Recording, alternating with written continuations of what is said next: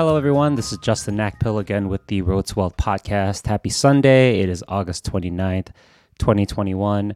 And on today's episode, I decided to do a solo episode as we've had a number of guests that have come on and felt compelled to hear my own voice again and put out an idea that I've been writing recently that I felt needed to be distributed out and shared with the world. We'll be actually getting back to some interviews in the coming weeks, but felt like really compelled to do what I call a solo monologue episode. And I'm going to be doing this as a first take, or one take rather. And I appreciate everyone for coming on and listening to the Road to Wealth podcast. And on today's episode, I'm going to be talking about running your own race.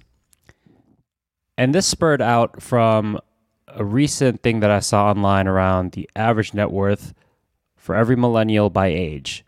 And I would encourage anyone, if you are interested, I'll put a sample example of a blog that I recently read, but there's a number of different ones that have been published online.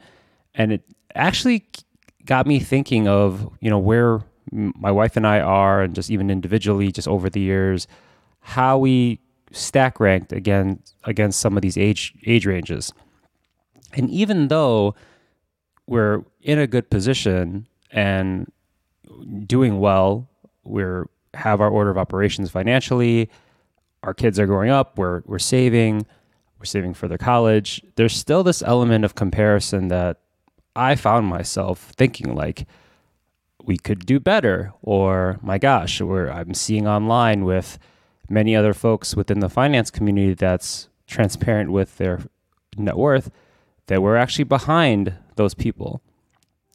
And it got me to a position where I didn't want to feel that way. And I felt very insecure that even though we were making progress, it still wasn't quote unquote good enough. And I've talked about in the past how comparison is the thief of joy. And I wanted to talk in this episode around how to overcome comparison and running your own race.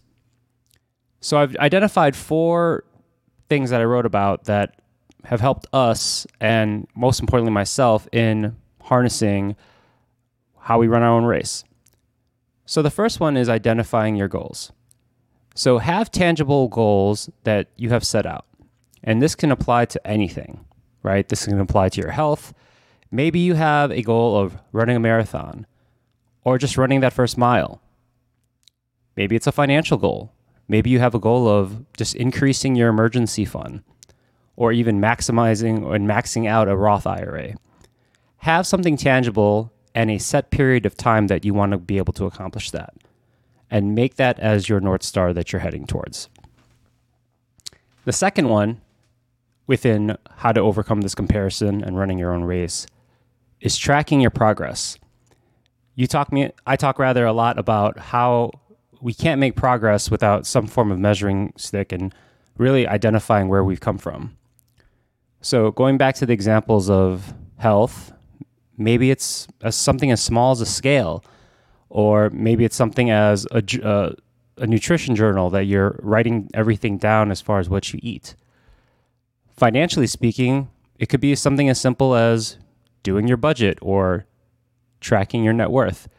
Me, personally, I use a company called Personal Capital. You can go to personalcapital.com. I'm not sponsored by them at all, but Personal Capital, if you're listening to this episode, I would love to be sponsored in the future. But I use that because it aggregates all of our accounts, and even with all our automated investments, it keeps track over time. So the second piece, again, is to track your progress. The third piece with how to overcome comparison and running your own race is number 3, which is surround yourself with a community to level yourself up. And I really want to drive this home because what I've found is that people that succeed and work towards their goals have a community of family, it could be a friend, some form of accountability partner that will push you to your goal. And this may sound counterproductive because mentally, individually, you may feel that you are having to compete against that tribe or community. But in and of itself, they just want you to be, they're more in the capacity of being a cheerleader or a coach to help you get to that goal. So even though their situation may be their own, whether it be they're more physically fit than you or they just have their money better than you, it doesn't necessarily matter because you're running within your own lane. And they're potentially helping you or coaching you through that process to make you better. So I recently tweeted that if you are the strongest or smartest person in the room, you should find another room. And I heard this recently from one of the people I follow on Instagram.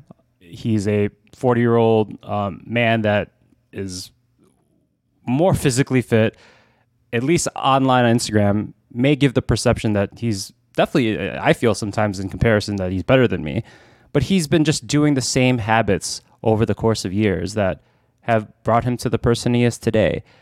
And he talked about how if you are the smartest person or the strongest person in the room, you don't have anyone else within the room that's trying to level you up. You're not put in a position to be a student or to be curious. You're strictly being looked upon as that subject matter expert. And sometimes we need to be in a very humble or rooted position to amplify ourselves or to empower ourselves to get better. That's why I actually have a deep appreciation from single sports athletes. And what I mean by that is that they don't play a team sport. They're an individual, like a tennis player or someone that plays golf. It's really them against them. At the end of the day, whatever platform that they're on, they're competing against themselves. And yes, they have other people they're competing against, but they're not relying on a team to drive them forward. They have coaches and different people around them to make them better, whether they be a nutritionist or their actual coach. It could be also a therapist, both mental and physical. Like that, those athletes actually have people that put them in a position to succeed and be 1% better every single day. So I do want to harp on this, going back to surround yourself with a community to level yourself up. That's why I've been very strong and in communication with a lot of these money nerds and people on Twitter or on Instagram. There's a number of people that I'm trying to identify more money conversation and normalizing that to learn and get better. And I feel like I'm doing that also within my social circle, which I feel is making me mentally better and also just learning from what they're doing. And the last point that I'm going to talk about running your own race is celebrating small milestones or small wins. And I feel like this is more of a psychological relief for those that are going down this journey of running their own race, is that it could be a very lonesome road just because you may be building very, very better habits towards those goals, and it can be very monotonous, sometimes boring. It's just more mentally a drain. So if you do reach a quarter of your goal, or maybe, for example, you're going to the health example, you hit 50% of your weight loss. Maybe there's some room to plan or budget out a cheat meal with your friends and family. Maybe you've been on this very strict nutrition diet for some time, and this was more so that you hit that 50% weight loss, and now you're at a position where you can kind of reward yourself. And I feel these milestones are great psychologically.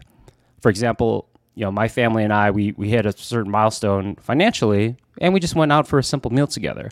It's not something we talked about, but it's something that, I knew that my wife and I talked through, and I just felt like we deserved a nice meal as a family. It wasn't something extravagant or anything like that, but it was a nice relief to reward ourselves for all the hard work we've been doing. It puts us in a position where we're making progress and not feeling that all this quote unquote sacrifice is for nothing. It's really to really level up our lives. So to recap, the 4 elements of how do we overcome this comparison game with ourselves is: number 1, identify your goals. Use that as your North Star. Number 2 is tracking your progress. Number 3 is surrounding yourself with a community to level yourself up. And number 4, celebrate the small milestones and potentially those small wins. So again, thank you again for listening on today's episode as we talk through running your own race and how we can overcome our own self-comparison. I greatly appreciate anyone that has subscribed and is listening to the Road to Wealth podcast.